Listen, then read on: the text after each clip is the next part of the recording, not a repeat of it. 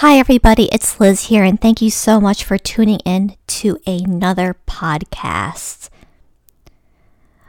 Once again, I'd like to remind you that this podcast is available in many places, including Spotify, Apple Podcasts, Google Podcasts, SoundCloud. You can also find me on Twitter, on TikTok. I have my website at lizwhitbeck.com. And all of my handles are at Liz Whitbeck, so you can find my content in all those different places. Now, remember to subscribe and follow me so you do not miss out on any of my content that I post on a daily basis. Thanks for joining me again for another podcast today. So, today I actually received a question from a reader, and their question was, what should we do about people who refuse to be kind no matter what you do? And this was a great question that I wanted to answer in today's podcast.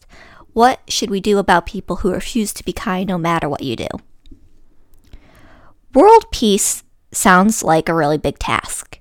After all, this world is a big place with more than 7 billion people on this planet. How are we ever supposed to achieve peace in this world? Especially when you take into consideration the fact that everybody in this world has very different viewpoints and perspectives on things. There are people in this world who truly hate the idea of peace. They embrace the idea of violence. And there are people who are racist, sexist, homophobic. There are people who are in denial that these things even exist. So how can we learn to achieve peace in a world like this? I recently received a question about this from a reader who asked, what must we do about people who refuse to be kind no matter what you do? And first, I already wrote an article about this that you should check out if you haven't already.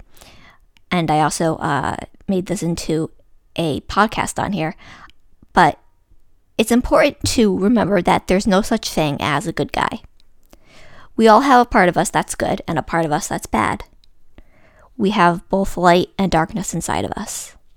And what matters is the part that we choose to act upon.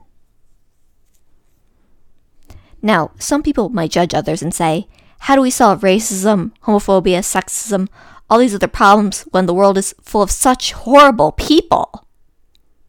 And it's very easy to get trapped in that mindset, that state of mind of thinking that other people are horrible people and we ourselves are completely good, right? Those other people over there are bad and we're the good person. But that isn't true. We all have good and bad inside of us, and hatred is something that is learned. So try to prevent yourself from making judgments like, there are some people who refuse to be kind. Everybody is capable of kindness. Everybody. A lot of studies have been done on how people change their minds about certain issues. What exactly gets people to change their political stances, for example, or change their mind about certain beliefs or convictions about the world around them?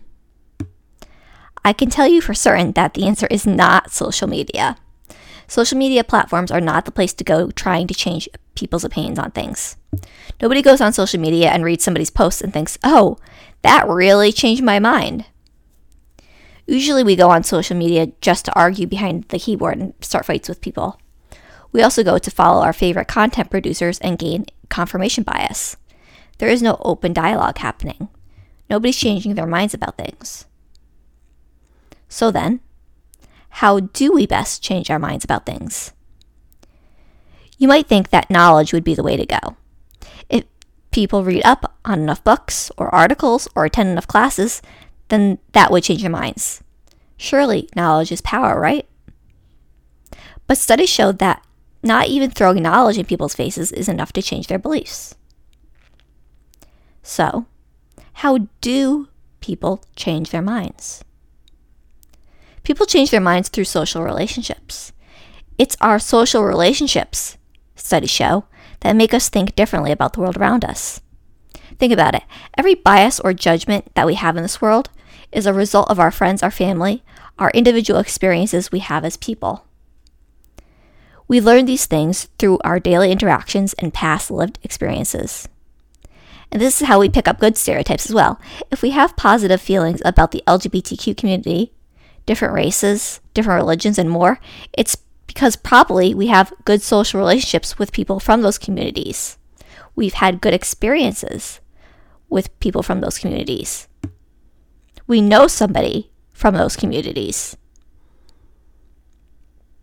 In order to create peace in this world, it means that we need to make sure we're always creating positive social relationships with people.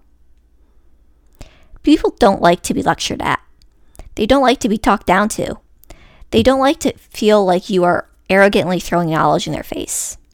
If you come across as condescending, people will never listen to you. Remember that this world has more than 7 billion people in it. Every single person has something to contribute, and every person has a different perspective about the world. Nobody has a correct perspective, not even you. It's important to not go into any situation ever trying to change people. Don't ever try to change a person. Only people themselves can change their own attitudes, behaviors, and thoughts. You need to be willing to accept this. The person you are talking to is racist or homophobic? Okay. You can't change that. Only they can change their own behavior and attitudes towards that. As an activist, I never go in trying to change somebody's mind. I simply try to live my own values. I try to practice what I preach. I live each day according to the morals I hold dearest to my own heart.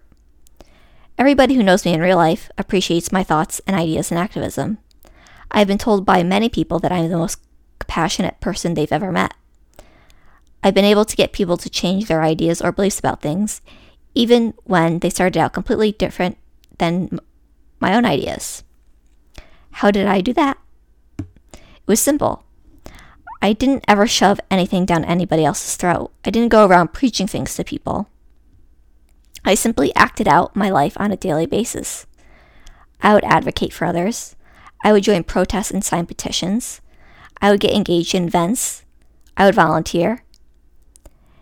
And this caused other people to be inspired by the work that I did and get engaged themselves simply by seeing what I did. The best thing that we can do to make this world a better place is to be the change we want to see. So, what must we do about people who refuse to be kind no matter what you do? Accept them as your friends. Bring them into your circle. Listen to them. Talk with them. Remember to always be peaceful with them. Practice your activism around them. Invite them to activities with you, like protests or events. Always remember to inspire those around you. You will change the hearts of some people. Never give up on people. I know that this world is a messed up place sometimes, and there's a lot of hurt going on. There's a lot of anger. There's a lot of discrimination.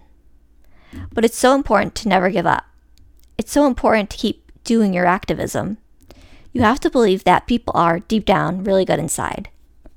You have to believe in the goodness of others. You can't allow the anger of the world to stop you from doing your activism, to give up, to stop trying to make this world a better place. Yes, this is challenging work, but this world needs you, now more than ever.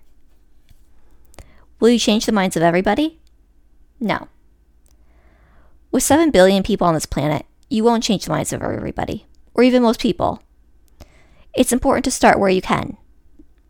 Start in your local community. Start on social media. Start with your family, friends, coworkers.